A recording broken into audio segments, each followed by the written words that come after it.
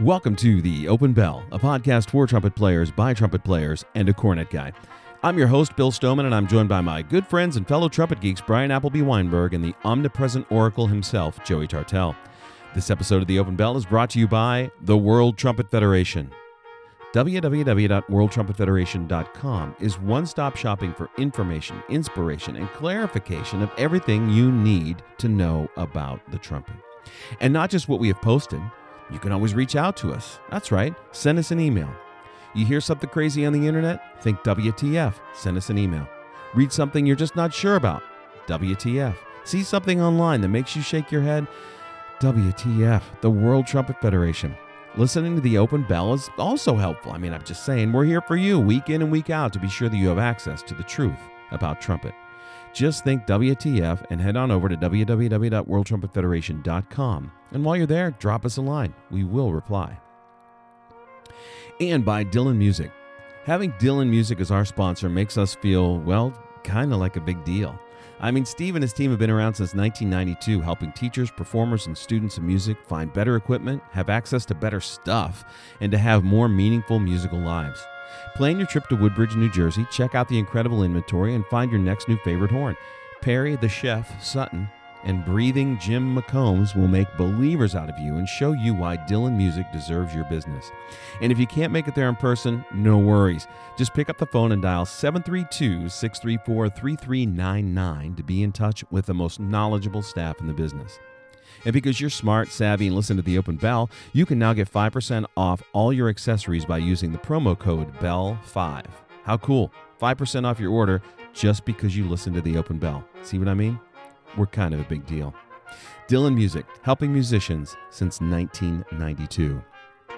The Open Bell podcast is comprised of 3 segments, warming up a couple things, and no offense, we use these segments to ogle, ornament, and obfuscate information that we believe is outstanding for omnivorous trumpet owners. Gentlemen, shall we?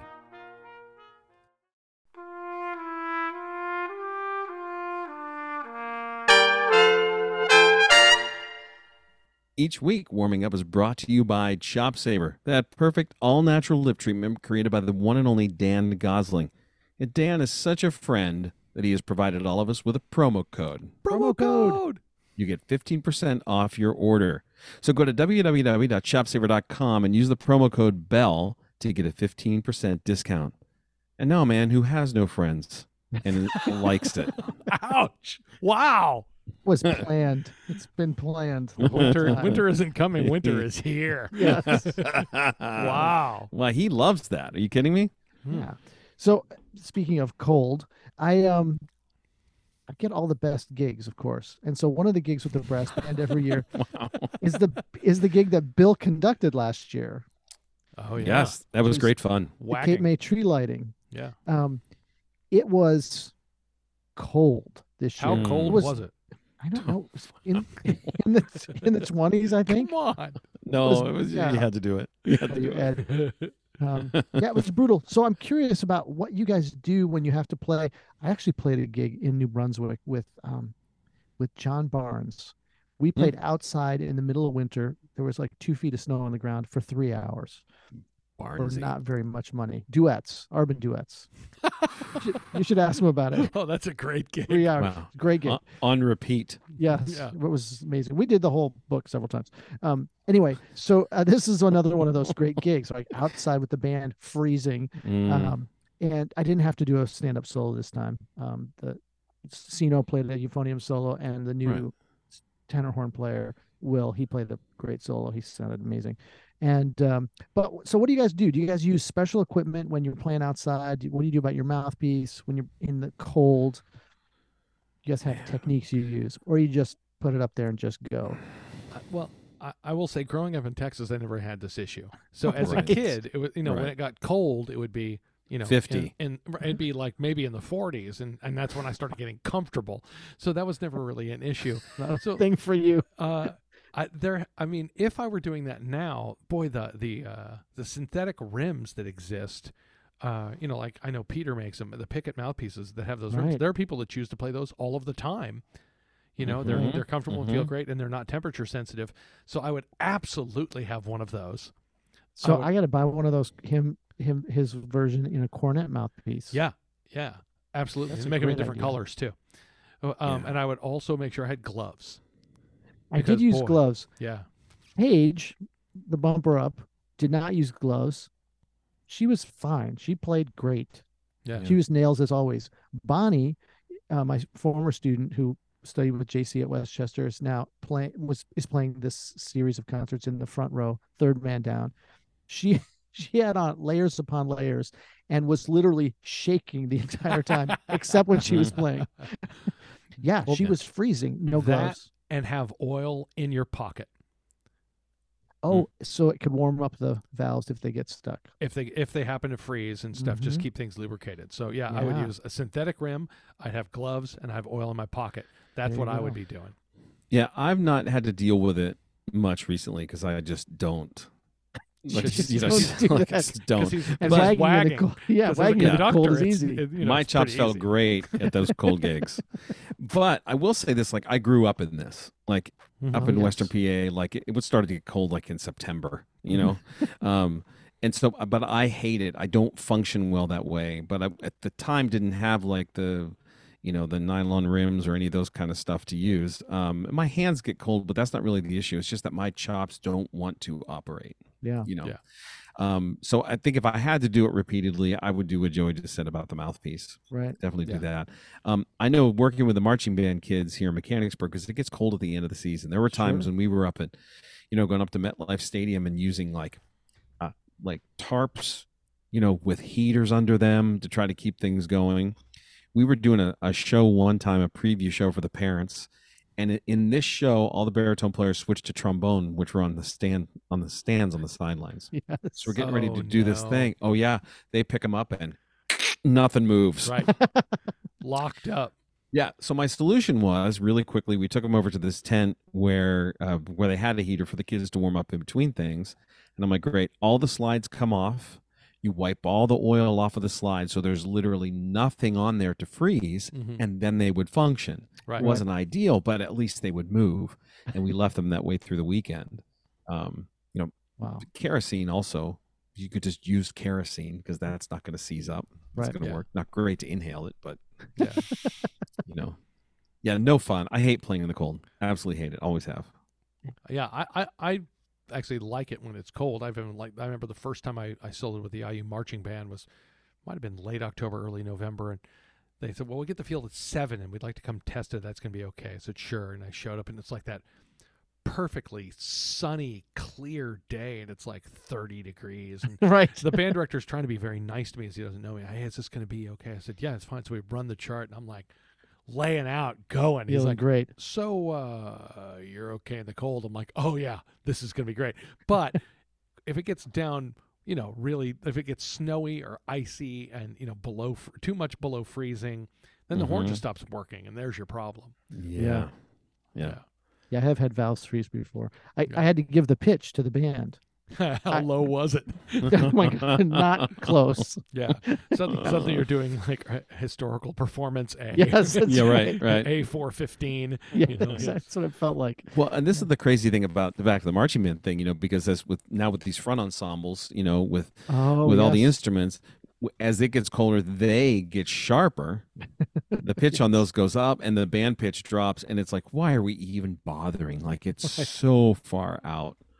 So far out of tune. I did have one solo with bells.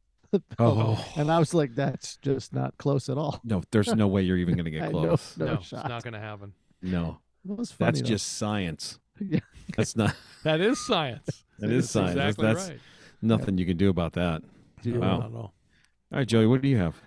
All right, I'm known by people who know me as a bit of a Grinch because, well, I am. You're a Grinch. I think I've a couple of weeks ago said, Really? no Christmas music until Thanksgiving's over. Well, yeah. And I'm not the biggest fan of Christmas music to start with. In general. That being said, so I would like to take exception tonight and tell you, if you're going to listen to some Christmas music, as now it is the season, you should be enjoying this because it all ends on Christmas Day. December 26th, that's it. Right out. No more Christmas music. Wow. We're done at that point. This is a small window. No, it's a month. You get like a month. That's a big window. So if you want something to listen to, this is my favorite Christmas rendition. You want to find the Airman of Note playing Holly Jolly Christmas. Okay. It's spectacular. And several years ago, I remember seeing Bryan McDonald, lead player there. We were doing something together, and he said, "Hey, here," and handed me it was the middle of the year, it was like September or something, and it's the United States Air Force Christmas, and I'm like, "Yeah, I don't like Christmas music." He goes, He's "Just like, no, you have to listen to Holly Jolly Christmas, and let me know." So I waited till the day after Thanksgiving because that's the rule. And I listened to it, and I called him immediately, just laughing. It's a 4-trumpet feature. Everybody sounds great on it, and it's crazy town. I mean, they all play melody, they all play solos, they all play behind each other. There's a shout. It's fantastic. So, Airman of Notes, Holly Jolly Christmas. There you go. There's the Grinch telling you which Christmas music you should be listening to. Wow. I never really knew you were a Grinch. He's getting in the spirit. Yeah. Yeah. Have you guys got favorite versions of not Big Man, favorite versions of Christmas tunes? I do. There's only one. Only one? Yeah. Philly This brass. is the Philly That's brass Philly thing. brass. Yeah. That's the way they go. Yeah. I don't know. Scott Hiptis does that Ted Rosenthal I CD. do love that CD. Totally. That's a great Christmas CD a while back. But what about trumpety Christmas stuff? You got any trumpety Christmas? It is a trumpet podcast. I try to stay away from that, actually. Oh. Yeah. No, maybe steer we should clear. do like a Christmas CD. That's a great idea, actually. Wow, Why haven't we That'll never fly. pursued this before? Somebody should have thought of this. Yeah. So We should write some charts. We should. I got dibs. I may have one more coming out. I have put out the last 2 years. You can go to YouTube and you can see me playing. It's the most wonderful time of year, but considering the alternate lyrics written by our own Dr. William Stoneman, I wrote the most mundiest time of the year as a 6-trumpet thing. Yes. And last year I did Do You Hear What I Hear, which has an awful lot of quotes of what you might be hearing. So I did that last year. I may have another one coming very soon. You're working on one. This is what you're doing over your break. There it is. All right, so Bill, what do you got for us tonight? Well, an interesting thing happened on Monday. As we're teaching students, we're teaching a lot of things, about the rep and about the music and how to get better and all those kinds of things. So this particular student comes in, and I really think I'm going to withhold the name this time because I'm just going to withhold the name. Okay. Anyway, the student starts playing, and I think it sounds great. It sounds better than it has. Well, if it sounds great, you definitely should not say the name. Don't say the name. You don't want to jinx it. Yeah. Right. So I said, student played a little bit, and I was like, "So, what do you think?" And she says, "I thought that was pretty good." And I'm like, "I did too. I think it sounds really great today. So, what did you do different? What have you been doing differently?"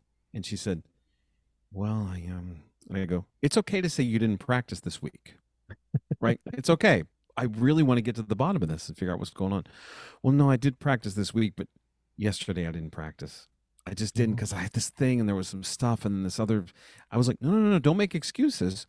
I just want to figure it out, Yeah, well, I always practice on, the weekends because that's kind of what I do. This is what I do, and I just kind of go. And normally on Sunday, I practice like all these hours. And then I said, "Oh, so today you're not tired, right?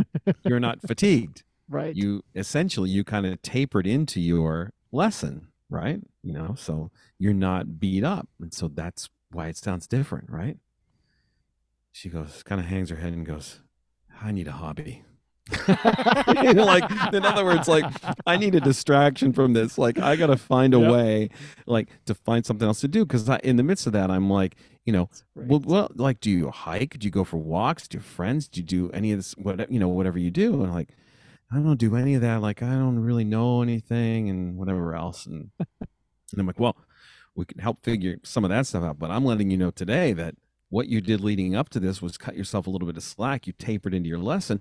And it's just good to keep in mind, because if tapering works for you, you would taper into a recital, or taper. I know Joey doesn't believe in this, but taper into a big rehearsal or something, because she was in a great place. Let me be clear. It's not that I don't believe in it. I'm saying that I don't want to have to do that, because then if you have 4 performances in a row, then you're screwed. Well, yeah. Right. So I'm not arguing that it might not work. Of course it might work. Right. But because the other part of that is the things we've talked about before. What your student's describing is essentially trying to, okay, now I've got more time, so I'll practice more. Where cramming doesn't work. It actually, if you're thinking I'm going to practice, 3 hours a day, so I'm going to practice 21 hours this week, and then you only do 1 hour a week on Monday through Friday. Well, that doesn't mean you should be doing 6 hours on Saturday and Sunday. That's just not how practice should work on the trumpet. Exactly. Yeah, absolutely. Of course. Yeah. Anyway, I just wondered what your thoughts were on that.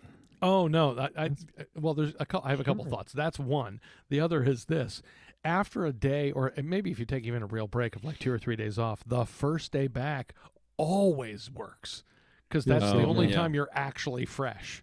Right. Because as professionals, I'm never fresh. Like, I'm always playing too much. Like, fresh is almost uncomfortable. Like, right. This is too responsive. This I don't can't think be. this No, is okay. I don't think it's going to work. Missing everything from the pro side. Right. Exactly. Yeah. So. Yeah. As Keith said, I don't really care how it feels, and neither should you. Exactly. It's going to feel different every day. Mm-hmm. But in this particular case, it was a really kind of an enlightening moment of going sure. I think I sound good because I didn't beat the crap out of myself yesterday. Exactly. Right. And so it was a much needed lesson. Yeah, perhaps stop beating the crap out of yourself. Yeah. It's a good lesson to take away from that. Yeah. We could go for that, Yeah, be good. absolutely. All right, boys, it's game time. Uh-oh. All right. Yeah. And it's been a minute. But I think we need to hear some, I think it's time for some 2 truths and a lie.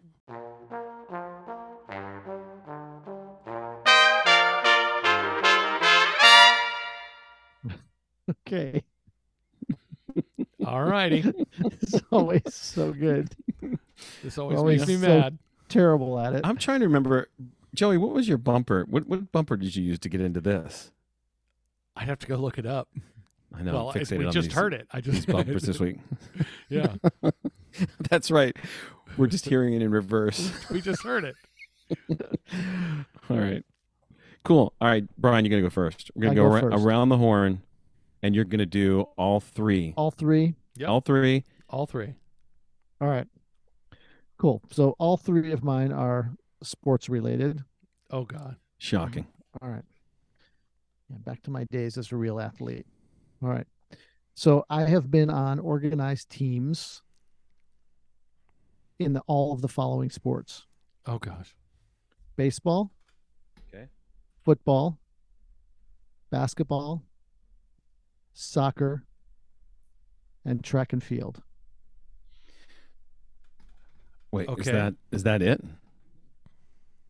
You're saying that That's all I'm admitting to. But is that the entire? Is that the truth? Is that one of the? Is that one of your statements? No. Is this a preface? No, it's not a preface. That's a statement. So the statement is you have been on organized baseball, sports teams, baseball, football, basketball, soccer, and track and field. Yep. No canoeing. You didn't do no canoeing.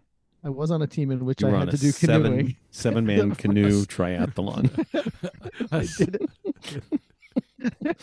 Okay. Wow. Okay, so that's number 1. That's number 1. That's number 1. All right, so number 2. Number 2. During my time on the track team. Oh, here we go. Oh, boy. I ran the mile, the 220, and the long jump. I did the long jump. In addition, in one of my track meets, in the mile, I actually beat a nationally ranked miler. Okay. Okay, I'll have a question in a minute. Yeah, we got to hear them all first, then we get to ask questions. All right. All right. Are you ready for the third one? Number 3. Okay. Joey with the rules. There are rules here. It's organized. Come on. All right.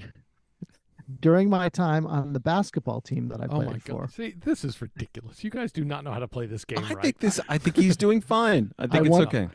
I once scored 26 points and hit a half-court shot In a game? in a game, In a single game. in a single game. 26 points and a half-court shot And I in a hit single half-court game. shot in a single game. Well, I don't believe any of these. I have questions. I have think questions they're all- about. I think he's playing Three Lies. That's a Isn't that the different game. No, It's a whole the different game game. is not Three Lies. That's what he's Two playing. truths and a lie. Yeah. I have questions about number 2. Can I ask? Okay. Is it time for questions, Joey? It's time for questions. All Go right. on in. You stated, Mr. Appleby Weinberg. Yeah. Dr. Appleby Weinberg. Doctor Dr. to you. Sorry. To you. You stated that you were on the track team. You did the mile, the 220, and the long jump. Yep. And you beat a nationally ranked miler. Yep. Did you do all those events at the same meet Yes. and still beat the miler? Yes. Wow. Do you remember your mile time? Yes. Do you remember your mile time? What was the time on your? What was your Yes, time I on the mile? My time It was really fast. in the low 6s. It was a long time ago. Low 6-minute mile. Mm-hmm. And you still beat a nationally ranked miler? Mm-hmm. So no Roger Bannister action going on there. No, So why is it called the 220? that's before they changed it to the 200. The outdoor one was 220. It's two- diminishing 220 goals. what? 220 yards. There we go. Okay. Joey, really? Yeah. Just 220, checking. 220 what? Right, because I wanted to know if he knew what he was running. Because otherwise he'd be right That's out. pretty obvious. Well, yeah, I know, but he hit. So if he had said 220 feet, then you would have said, no, there's the lie. There it is. He Right. ran 220 feet. Exactly. In 6 Okay. minutes. So why were you shooting from half court? At the end of the game, Was it a buzzer beater? Did you win or lose the game? it was a walk off. Now you have to beat yourself up. That's right. We won the game, You won the game because of that Yes. shot. not because of that shot. We were winning. You were winning handily by then? Yes. You were winning handily, and then you threw up a half court shot at the buzzer. Well, see, this is you could- poor sportsmanship. I do No. like to kick people when they're down. he does that. Yeah, but that's not cool. But at that point, they're playing with the lead, and it doesn't matter, and it's still like almost celebratory. Right, Yeah. but then you just But it dribble still it went out. in. You dribble Still it went out. in. Yeah. All right. All right, so let's go back. So we know in question 1, we know he played baseball, and Mhm. according to the other 2 stories, played basketball and track and field. So now but we he have to coulda- decide: did he play football and soccer? Really? That's a lot. Were these all varsity sports, or or this across like middle school and high school Across middle school and high school and college. and college? They were not all varsity sports. Be hard to do soccer and football. Although our kicker did play soccer and football.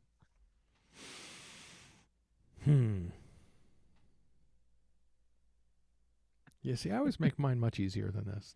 I'm doing this game wrong. Yeah, I don't know. Now I see what you're saying, Joey. Yeah, you see what I'm saying? You know what I'm saying? Yeah. All right, so at low 6 minutes, beating a nationally ranked miler is the part that I'm hung up on here. Yeah, that's not fast. That's not fast. But it's an odd detail to throw in for it it's not, a weird not to be detail true. to go in. And throwing I up think- a half court shot in a game is when you're winning.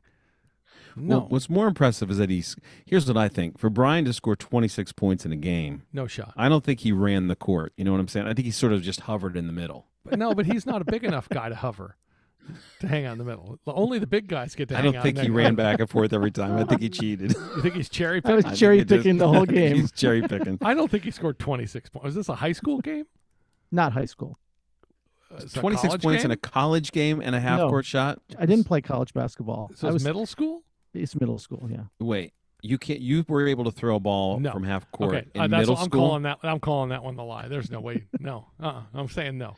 Well, 26 points in a half court shot. No, just because you're picking that one, I'm picking number 2. fair. You know what I mean? Because I think we got him. We got him Got him dialed in here. surrounded. We got him surrounded. He's surrounded. like the pitch of the brass band. We've got it surrounded. All right, Bryan, what is it? So I have to fess up now. So I did play all of those sports. Yeah, we figured that much. Yep. I did beat a nationally ranked miler. Dang it. In the mile in my first track meet in track at junior high school. His name was Matt Matuzak. He was nationally ranked. He didn't have a very good race, but he was like literally on my shoulder, and I just stayed one step in front of him. I couldn't breathe at the end. It was fun. My dad was at the meet. And I did do the long jump. I was terrible at the long jump, and I never came close to winning anything in the 220 ever. Wow. They just threw us in. Nice. So the lie is the 26 points in the half court shot. Joey got it right. But not because I didn't do both of those things. They were in different games. Oh, and the half court shot, I still claim the victory. Was in high school, the half court shot. And I did score 26 points in a game. I was 13 for 14 from the line in that game. Oh, come on. Yes. 13 for 14 free throws. With the free throw line. So wait, you had a 3-point shot? No. Then how did you get to 26? Oh, I just layups. I just kept running around. No, I'm saying 13 for 14 from the line was get you 13 points. That means you had to get 13 more points to get to 26. Without a 3-point shot, you can't do that. So maybe I was 14 or 15 or something. This is how math works. Yeah. Yeah, it was something crazy from the line. I went to the line. I was on the free throw line the whole time. You don't remember your own stats? No. Come on. This is a long time ago. Okay. Wow. But I couldn't play high school ball after 10th grade because everybody grew and I'm still 5'9". Yeah, see, that's why I was saying. Yeah. Are you really 5'9"? Are you really that tall? He just looks taller next to Scott and JC. You see, I feel like Will Chamberlain next to those guys. Although I do remember in rehearsal a few times I'd look over and you weren't there, and then I'd be like, "Oh." All right. Yeah. Joey, you're Joey up. All right, since he did the athletic edition, I actually do have a theme. I'm doing the teacher edition. These are all things have directly to do with teachers I had growing up. Okay. So we're going to start. We'll go chronologically, and we're going to start in elementary school. Go for it. I'm going to take notes. All right, you take notes. So here's number one. When I was in 5th grade, my teacher told me to come to school early the next day so that we could build an electric chair, which we did.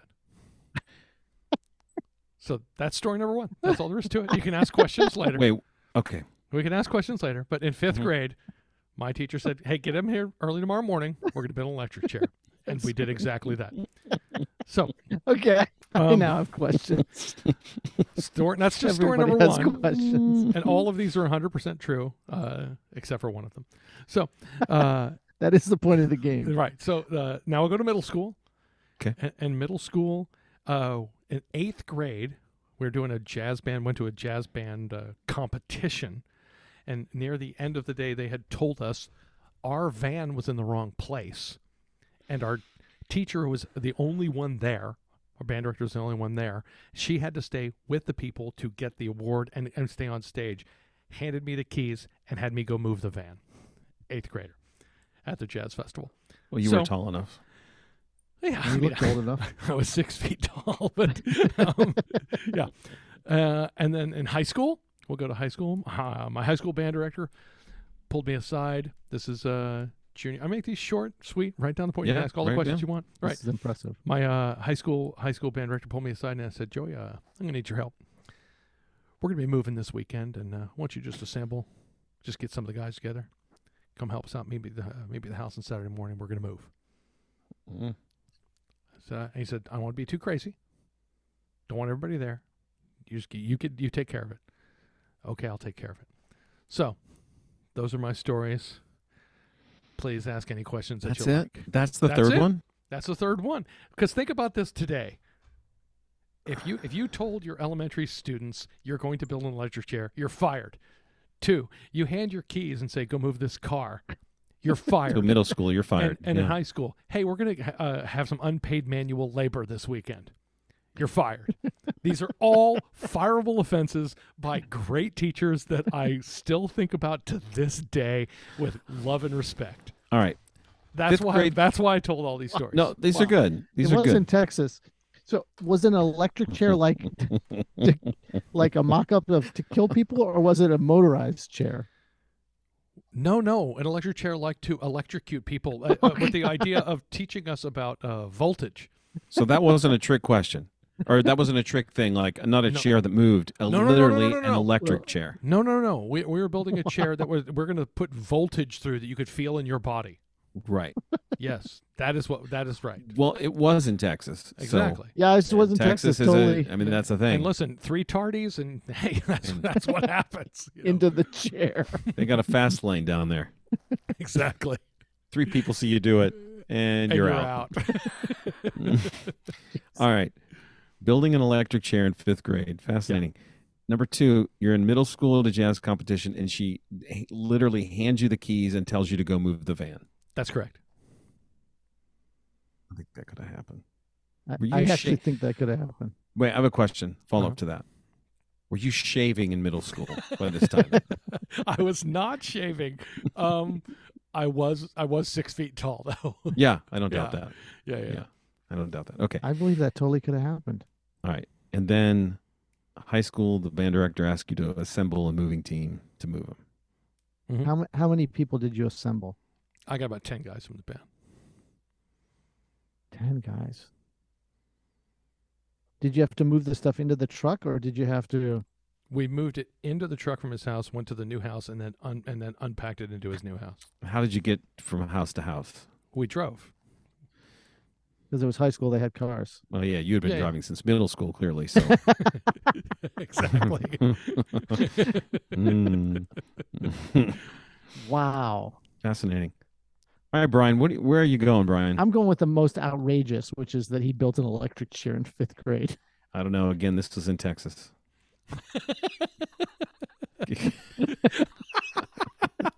I'm saying. Could have happened. While I am inclined to do that, I think the third one is so mundane that that's the lie. Wow, that's probably a good call. I'm still going with the electric. Yeah, chair. You should go with one because I want to know. All right, Joey. You're going with 1. You're going with 3. I'm going with 3. Yeah. All right, I'll just go in order. So my 5th grade teacher, not trumpet teacher, a guy named Charles Cooper. He was a great teacher. He used to to teach us about odds and decimal fraction percentage equivalents, set up a casino in the room. So I had to show up early to do that once. As I was sort of a teacher's pet, I liked him, and he liked me an awful lot. So when he told me, show up tomorrow morning, we're building an electric chair, I said, okay, Mr. Cooper. And I showed up, and we put a metal bar across the top of a table, kind of duct tape it and held it in place with clamps, and then attached wires to a hand crank generator. So you could put your hand on either end, or what we did in the class was had one person grab the bar and then held hands with people so the whole class was holding hands, and the last person grabbed the bar on the other side of the chair, and I'm cranking away at the hand crank, and everybody in the room could feel that electricity go through your body. Geez. Absolutely true story. Wow. That's amazing. And my high school band director pulled me aside and said, Joey, I don't want this to be a circus. Because I know if I asked everybody to show up, but you just give me some boys and you keep it quiet, and I'll take care of you. So that was for real. That was for real. Oh, wow. Oh, my gosh, Joey won. But I did not take the keys and move the van. Right. No. Had she thrown the keys at me, I would have tried. You totally would have moved the van. You would have moved the van. Sure. But no, we showed up on a Saturday morning at Mr. Brady's house, and there were lots of big, strong guys. And he said, I know if I asked everybody to show up, and he's right, it would have been a circus. There would have been 1,000 people there if he just said, hey, I'm moving this Saturday. He was very beloved. Sure would have been, crazy, beloved band director. He was a great man and a great band director. So we showed up and packed, put all the stuff in the truck, drove over to his new house, unpacked it, put all the stuff in. Then he bought pizzas for everybody. Had pizzas and Cokes out in his driveway. It was great. Nice. Well, yeah. There you go. Wow. Right. Good for you. All right, well Bill, what do you got? Nice all right. I kept it pretty simple tonight because I know Joey, he gets upset with me when I get too many details and all that. Like 6 different sports? That was pretty crazy. Yeah. That was pretty crazy. All right. Here's number 1. All right. When I was in high school, I went to a solo and ensemble adjudication at Penn State. And I played the Haydn. Go Nittany Lions. Go Nittany Lions. I played the Haydn. And in addition to some other comments about the way I played, one of the critiques was that I played the Haydn with a jazz-influenced vibrato.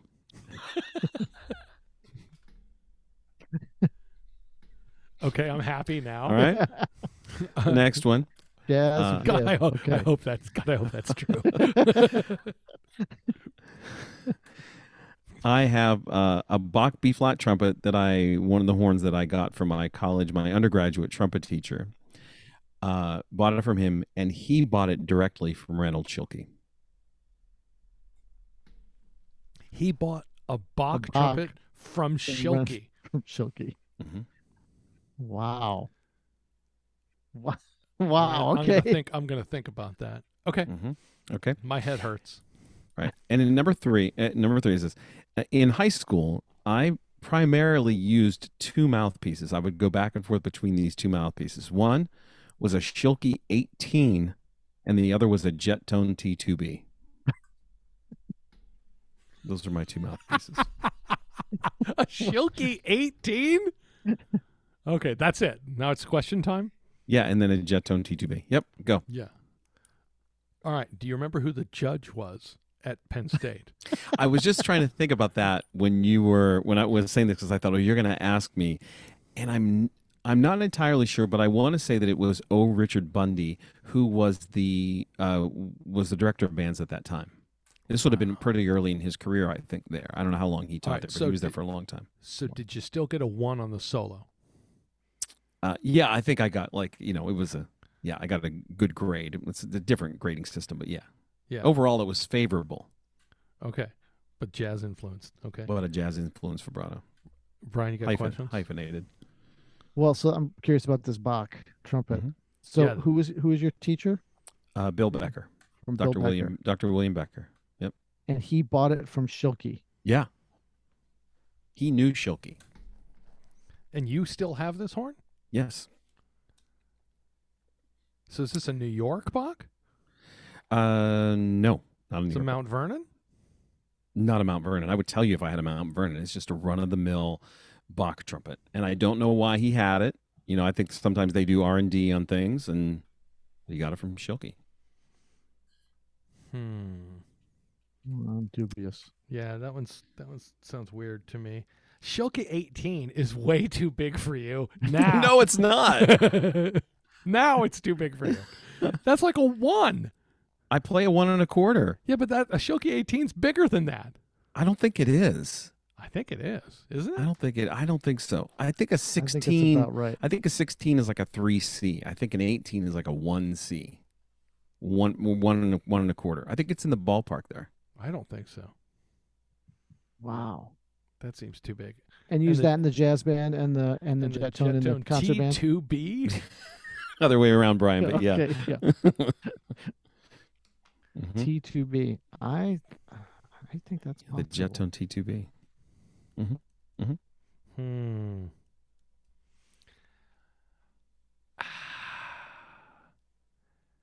Yeah, I don't like that at all. I don't like that at all. Mm-hmm.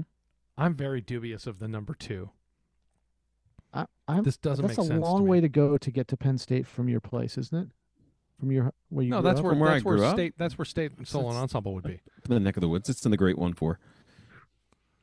Yeah, I think I'm very dubious of the Bach trumpet. Me too. Yeah. I'm not buying that. I think we would have heard that before too. I think we would have heard that story. Yeah. Yeah. So in high school, I definitely used a Schilke 18 and a Jet Tone T2B. Yes, which was way too big for you. Too big for you.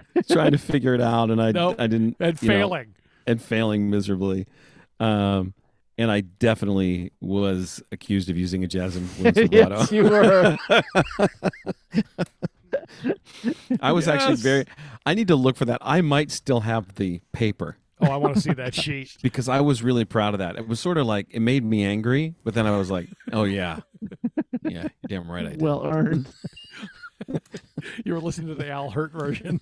I probably was. That's the thing. That's how I thought it was. I like the way I played it. Yeah. That's how it goes. Yeah. So all right, boys. So we got you. About the Bach trumpet. Well done. You got it. There you go. See? Oh my gosh! Wow. I'm just in the mix. I know normally Joey win this. Normally that's amazing. I win 2 truths and a lie, but yeah. Wow. Good for you, Joey. Well done. I'm feeling all right, good boys. Time for a couple things.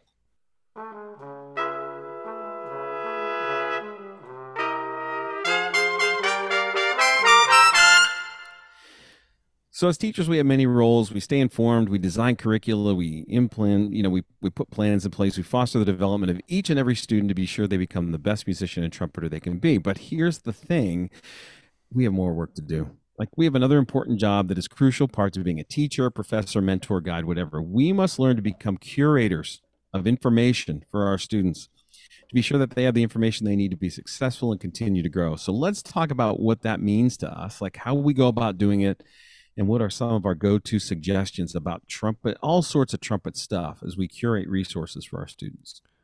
Yeah. Listen, when you enter a lot of other professions, if you become a teacher, usually part of being a teacher, a public school teacher at this point, is continuing education.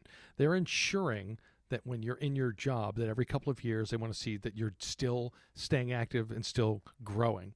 And because we have certainly seen people that do what we do that think, well, this is what I did, which means that's the end.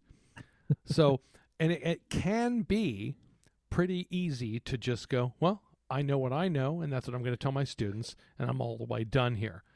But if that were true, think of just from the music, from the horns, this is get yourself a Bach 37 and a Bach 3C and an Arbenz book, and that's all you're ever going to need.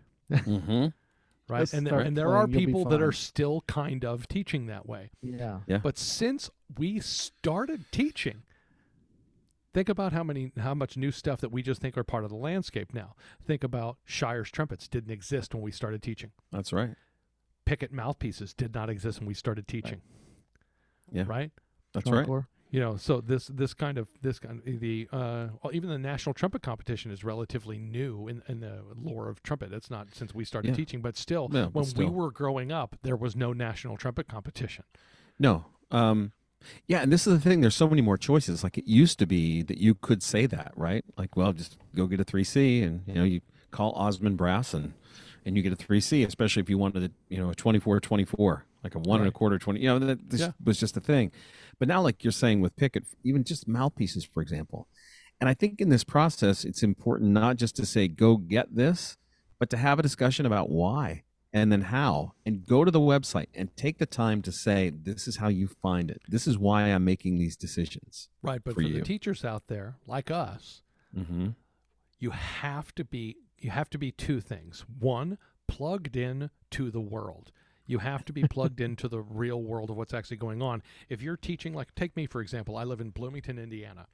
It could be very easy for me to never leave Bloomington, Indiana. I could still teach my students. I could tell them this is what you have to go practice and go out, and then never talk to anybody outside and never do anything outside and be completely closed off. And in that way, I would be terrible at serving my students in what's actually happening. So first, you have to be plugged into the real world. And second, you have to be curious. You have to be looking to see what is happening and what is new and what is growing. Otherwise, everything stays the same, stagnates, and dies, right? Yeah. Think about the new stuff that we are excited about on a very regular basis. Yeah. And you can get on the internet and find all this stuff, but this is why you attend things like NTC and ITG and all that, because you get to see it firsthand. Absolutely. Yeah. You're there seeing what people are developing new and trying the newest mutes and finding the latest books and all of those things. The new music stuff. There's a whole show of just new compositions. Mm-hmm. Mm-hmm. Absolutely. I think isn't John playing on that this coming year? Our good friend John Marciano. I think he might be on the new works. Yeah, I think he might be. You got to find out what those pieces are. Mm-hmm. Because I have had students walk in. I think it was my first year here. One of my students said, "So I'm working on this Awazin sonata." And I'm like, "Oh, I'd never seen. No idea what that is. That was premiered at your school, right? What's that? It was premiered at your school, right? But I did not know the piece, and I had never seen it. Yeah. I said, let's take a look at that. And then that week, bought it, found recordings of it, and like, well, I should probably know this.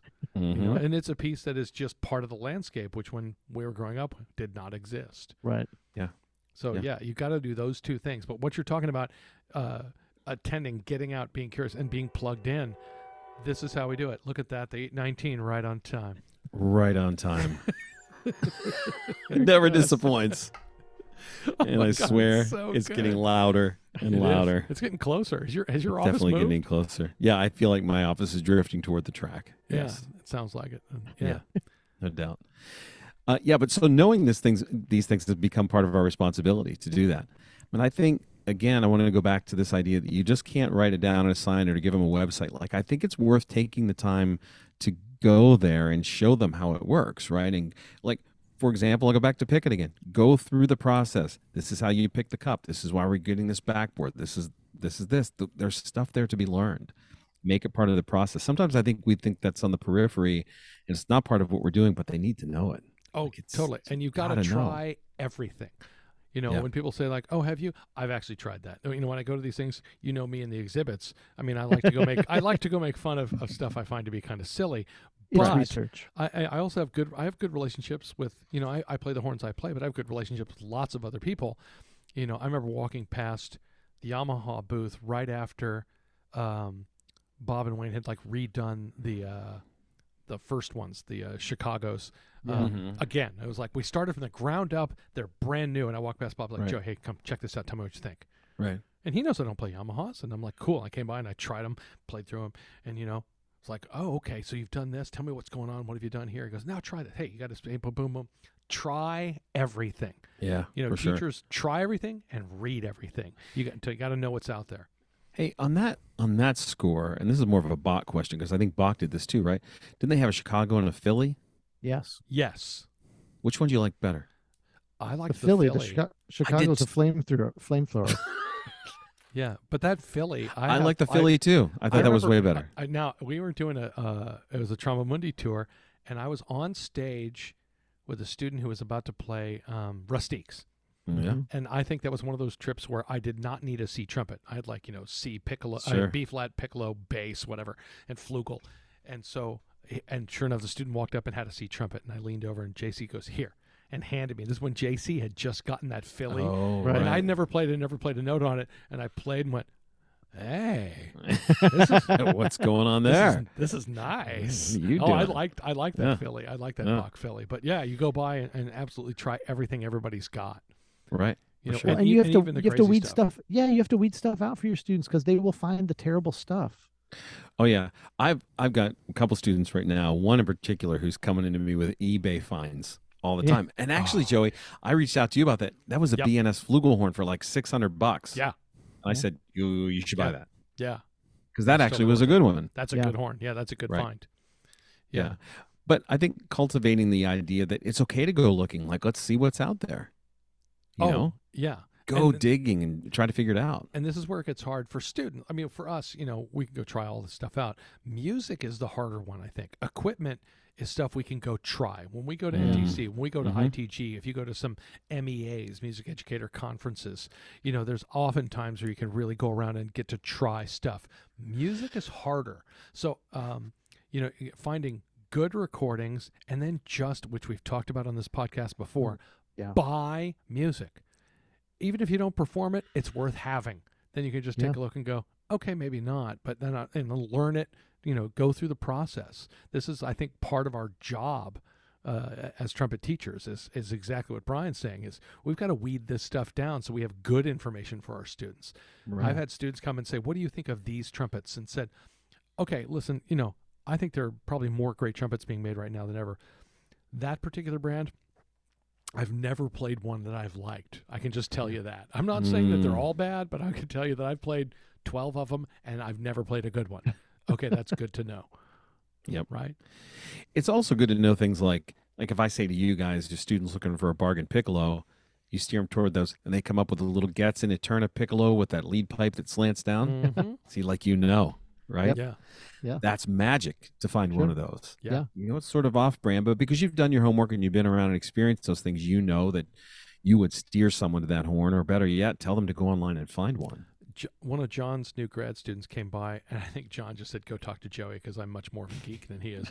And he's looking for some interesting horns, and one of the things he was looking for was maybe a C cornet. And I said, really? Yeah. Oh, wow. Like, for what? He goes, well, you know, it might be, and I might have some things. And I said, well, I'll tell you, you know, Schilke makes, I've played, every time I've seen him at a show, I've played it. It's just a great instrument. It's a great horn. And he says, okay. And he says, all right, and so I get an email like 2 weeks later. What about the Getsons? And I said, that's a unicorn. Like, you just don't see those very often. You don't. But I'll tell you, Getson cornets, historically have been solid. These are absolutely solid instruments. I said, if you got a good price on that, I think it's worth taking the risk.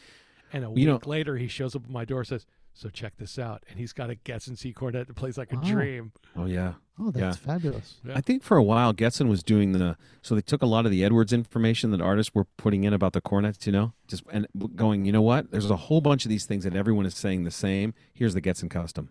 Yeah. Right. This is the way it works. I think that's right. The military bands are playing that Getson Custom cornet and love that thing. They're good horns. Yeah. They're really great. Very horns. solid. They can take a beating too. Right, yeah, they're sturdy, right? Very it's like sturdy. the Getson, the 700 series, their entry level horn. Oh my gosh. Tank. You don't even need a case. Just throw them in the back of the car. Just throw them in the trunk. It'll be fine. Tie a rope around it. Yeah. It's fine. Well, the other part is the valves. Getson valves. You do not need to oil as much. They just work. No, that's absolutely true. Yeah. Absolutely true. Yeah. Yeah. Yeah, because I had those for years till you guys started making fun of me, and then it wasn't the valves we were making fun of. It was Bryan's valves we were making fun of. We couldn't hear you over Bryan's valves. That's what it was. Yeah. Or over Bryan in general. We finally got both of those things taken care of. Well, the point here is you have to be informed, and because students are going to, I don't know about you guys, but sometimes I'll tell them, just wait till you get here. Do I need to see trumpet before I get there? No, please wait. No. Yes. Yeah. Let me help you, steer you to the right thing. One of my freshmen who showed up here, she does not have a C trumpet, said, okay, I've been looking and I just saw this Bach Philly. It's funny. Right. We just said that. Yeah. What do you think? I'm like, what are we talking price here? And it looked like a really good price. She goes, I know we've been looking. I'm talking to my mom. And I think we can swing it. I'm like, yeah, that's worth diving. Absolutely. So I might actually come back from break with a C, which would be really cool. Right. Well, and I know too, we have to be up on our brands and we have to know what's going on and all that. But, again, look, Dylan, who's been so gracious and is sponsoring this season, essentially, those guys know too. And if you're in the process of steering students to horns, we've said many times, Jim, you could trust those guys. They've played the stuff. They know what they have. Not only that. And they have ears. If you go to the shop and play for them, know. they have ears. They're not going to steer you wrong. No. Also, that you talk to repair people, because repair people know what stuff breaks and what stuff is harder to work on. Right. Yeah, that's for sure. So they'll know if something has notoriously bad valve guides. Mm-hmm. Like this brand, those valve guides are going to go. Yeah, or these things come in, like those horns that we're selling out of Walmart or Sears catalog, for $150. And, one of my favorite repair guys, Brent, up in Lafayette said, oh, yeah. They work fine until they break, and then they're not worth fixing. Because then it's going to cost you more than they're essentially, disposable horns. Yeah, what you've bought is a trumpet-shaped object. Yeah. And if it works for a couple of weeks, and it might, then you're okay. But the first thing that goes wrong with it, that horn is trash. Yeah, that's right. Yeah, it's like buying a car made out of paper. Yeah, oof. Yeah. So the instrument thing, we know that, and this is kind of an obvious one, and because we kind of know our brands and we're affiliated with companies and we know how to steer students toward certain things. And of course, just a reminder that the episode that actually dropped today was mutes. I think we covered that, right? Curating a mute collection. I think we kind of got under control. Where do you guys send students to get sheet music and to buy their solos and books? I'm sorry, Bryan, did I interrupt you? Go ahead. No, you didn't interrupt at all. Oh, I like Hickey's online. They've got a great catalog online. It's pretty fast. And they're fast. Yeah, usually they're shipping quickly. But the interesting part now is so many people are self-publishing and putting their stuff out. They're just getting them straight from the place. Now, Bill, if I were looking for like an etude book that had, for example, I don't know, for example, maybe just a couple of dozen or more studies, 26, for example. Like where could I get one? Where could I get one of those? See that you could just go right to my website, which is www.williamstoneman.com. Now hold on, and you can just order from there. That sounds great. Curated I don't want to pay for shipping. Etude book. I don't want to pay for shipping. Students. Oh, that's okay. You know what? I'll take care. Shipping is free. Okay, all right. It is. I'm in. But this is true of so many other places. Yeah. Like Right. if you know, composers are putting their own stuff out and order it directly from them. And here is the thing: buy music. We've been over this before, right? You have to buy instruments and you have to buy mutes. You should buy music. Lots of times we'll be like, oh, it's okay. I've got this. I've got that. And listen, if you have digital copies of the Arbenz book and the Clark book, that's fine. Those men have been dead for a long time. And I'm those things are public domain at this point. So knock yourselves out. But for newer stuff, buy music. And you can, support people. Yeah, support the people that are actually putting it out there. Yeah, agreed. I like Hickey's too. I think it's fast. Yep. Right. It's a great catalog, and off you go. Go back to that. And the self-publishing thing it's cool. I think it's great to get it right from the source. And since you brought that up, since you gave me such a nice shameless plug there, Bass Clef book is just about ready to go to print. Oh. I should have some preliminary stuff from the graphic designer here in the next couple days. Ooh. And off we go. Nice. Yeah. I just have to learn how to read Bass Clef. I know. Well, that's why you buy the Roche book and Bass Clef. Come on. There's not a treble clef version, is there? Yes. What? Yeah, there is, Brochure? actually. Oh, of course there is. Yeah, because I remember Keith Don't goes, buy that. you need to get this book. And don't buy the treble clef book. Get this one. Ed Cord was the same way. You're like, I you didn't know the pansy. treble clef one existed. The first time one of Ed's students came in, it's like, well, I'm playing this. I said, why is this in bass clef? Oh, Mr. Cord makes us get these in bass clef. That's what you do. Yeah, that's the way you should do that. That means you're doing it right. I just make everybody transpose. Yeah, absolutely. Hey, let's talk about this. We all have this stuff. In fact, I think I made a joke of it last week or used. It's like something in your case that should be thrown away. Yeah. But, I carry this little, I call it a possibles bag, right, in my trumpet case that has all the stuff I might possibly need. So what do you have in there, and where do you go to get that stuff? And, like, what are you keeping in there, and what are you having your students keep in there? I mean, we know where to go to get it. Because if you use the promo code BELL5, at Dillon's, just go to Dillon's. You're getting all of it for 5% They are going to have off. all of that. They're going to have all that stuff you're going to need. Yeah, They'll they have all it. stuff. But what are you carrying in there? If I'm just going out for a gig, I've just got absolute basics. I've got valve oil, I've got slide grease, I've got a pencil, and I've got a rag. And that's probably it. Yeah. And I also add to that a swab. I have a lead pipe swab. So I do the lead pipe and tuning slide. I don't want to know what's in there. I want to know, and I do it, I don't every day. know. And I make them myself, and I sell them to my students for $3. And Every day? You swap your I lead swap- pipe every day? Yeah, every day or two. That's Wow. That's And amazing. I do the I should do that. you I put the take the oil money- down there. No, I take the money and I put it towards music for the studio. So we have a growing collection of solos and etude books and stuff. Wow. Well, that seems awfully nice thing to do. So, well, Now, I will tell you what, if I'm going to camps or I'm going to teach somewhere and do clinics, Mm-hmm. then also in that same bag goes mouthpiece puller, mouthpiece truing tool, Yep. right?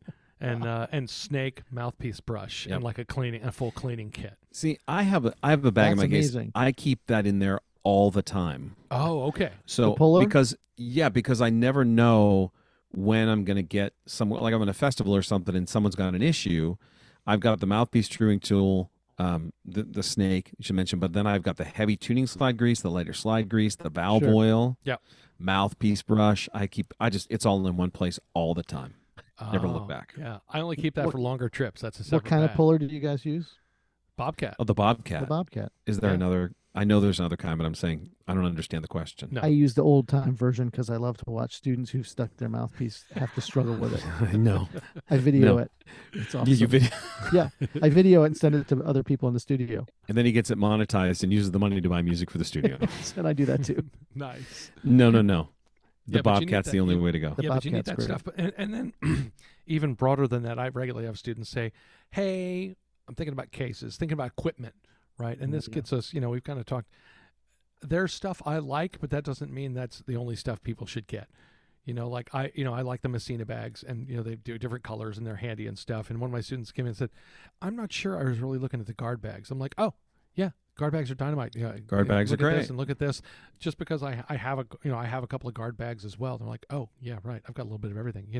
There's how much protection are you looking for? Because you look at the Altieri bags, no protection but really small.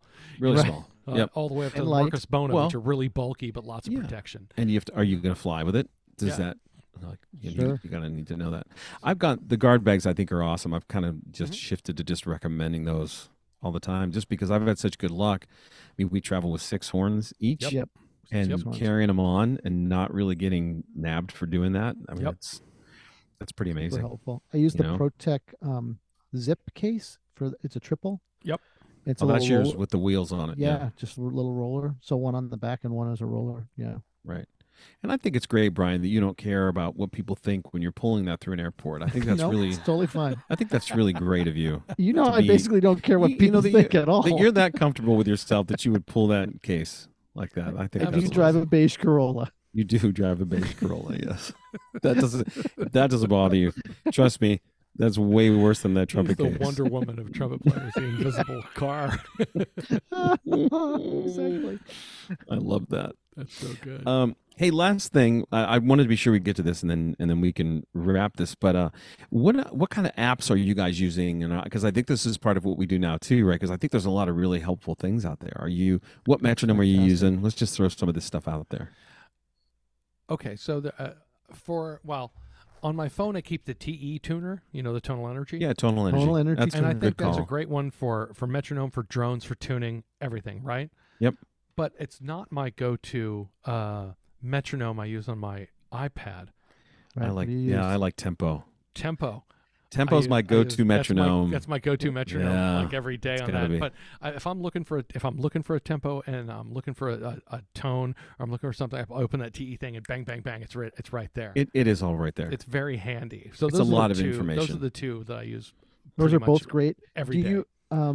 And Jason has an app out that's kind of complicated to use, but it's Dr. Drone, and it does the randomized metronome. That's right. The randomized metronome is genius. But it also does the randomized drone. So you can play your tune and the drone will come in and out. Are you still centered? Oh, nope. Now you're not centered anymore. It's very helpful. Very cool. And which the tonal energy doesn't do, but the tonal energy does do the randomized metronome. Mm-hmm. It also does I don't know whether you guys have used it. It does the automatic tempo increments. No, I haven't done that. I don't it's done awesome. that either. So we do in the morning on Tuesdays and Fridays, we do Pete Bond's articulation study. He probably doesn't even remember he wrote it, but it's eighth notes. Wow. It's eighth notes, and then it's triplets, and then it's sixteenths. Sure. And it starts out at quarter note equals 80. And we just part low C, you go up by 4 clicks, and it goes down to low F sharp, and it starts on C sharp, and it goes up to tuning note C. It's got a little arpeggiation thing. And we figured out that some of the students and I figured out that if you can preset the metronome, the app, to automatically increase after a certain number of bars. Oh, right. So it's 13 measures, which means we have one measure off between, and it clicks up 4, and then we go up back in. It's about, I don't know, I think it's about 10 minutes. If we do the short version, about 10 minutes of playing. And it just does it automatically for us. Right. It doesn't do the automatic, and then it would also randomize the beats, which is really cool. And does all the subdivisions. But it doesn't do the randomized drone, which Jason's does. We'll do the randomized drone. Cool. I use Scale Master. That's one of my favorite drone apps. I love that app. And write that down. This one is not an app to play along with, but it's a great ear training app called Intune. Oh, I don't know that one. Right. Yeah, that one is crazy because it starts out, it gives you 2 pitches, and you get to pick which one is higher in pitch or low. The second one is it sharp or flat, and it gets dialed into like really not many cents at all. Right. And you can, but the more you use it, the more it kind of helps. Which again, that's a good thing to do away from the horn. And if you guys aren't familiar with Harmony Cloud, Stephon Harris, Jazz Vibes. You talked about that before. Yeah, that's just a great app to keep on your radar. It really is. It's a good one. If you need mixed meter stuff, it's what is that one? Polynome. Oh, I don't know that one. If you need real mixed meter stuff. Right. Yeah. Polynome. No, and then one I use all the time, you guys won't be surprised, is the decibel meter. You're seeing if you can pin it. I no doubt that you do use that. Yeah. It's funny, right, to think back when we were in school to have your teacher talk to you about apps. Be like, Right. I love apps. Yeah. I'm Get some- hungry by get the some time I get there. nachos with that. Exactly. Yeah, exactly. Some cheese fries or something. Exactly. Yeah. Tots. Oh, Tater tots at the Gap, Brian. Oh, Am I right? Always a great call. Tots are a always great call. tots make everything. Tater tots just make anything better. We sent you a picture from our I'm so after we mad at you guys. got done with the Yeah. ride in the Gap. Yeah. We did, right? Yeah. Yeah. Need some That's tots. cool. Yeah. All right, boys, time for No Offense.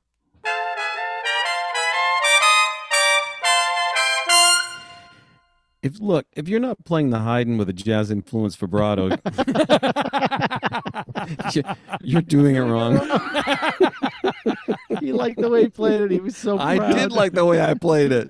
That's awesome. I thought it was great. It needed some updating, and he was the Yeah. one to do it. I was one to do it. Imagine me Exactly there on right. my Bach trumpet that was formerly owned by Reynolds Schilke on my Schilke 18, where You my should have been playing that T2B. hiding on the Jet Tone T2B. Somebody That's has what I done want to that. hear. Why Somebody did I has do done that, way, man? That's the only way you can get that high E flat. Oh my gosh. Actually, yeah, I'm trying to remember if I don't remember if I did the whole thing or if I might have just done the second movement. Oh no, that's not okay. Yeah, You started way back then. Wait. I think that's what I'm saying. The second movement then. I think it was pretty early on. I was like, yeah, there's there's no need for these outer movements. No. Let's just play the Why pretty is stuff everybody in the All middle. the so pretty hung up stuff's in on the all the middle. fast tonguey stuff? I know, Figured that out early. right?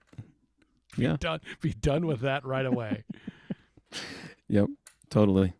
Excellent. Yep. All right, boys. Well, listen, that should about do it for today, right? Stay tuned, tell your friends and neighbors, and make good choices. So long for now. Remember to keep an open mind, but more importantly, an open bell.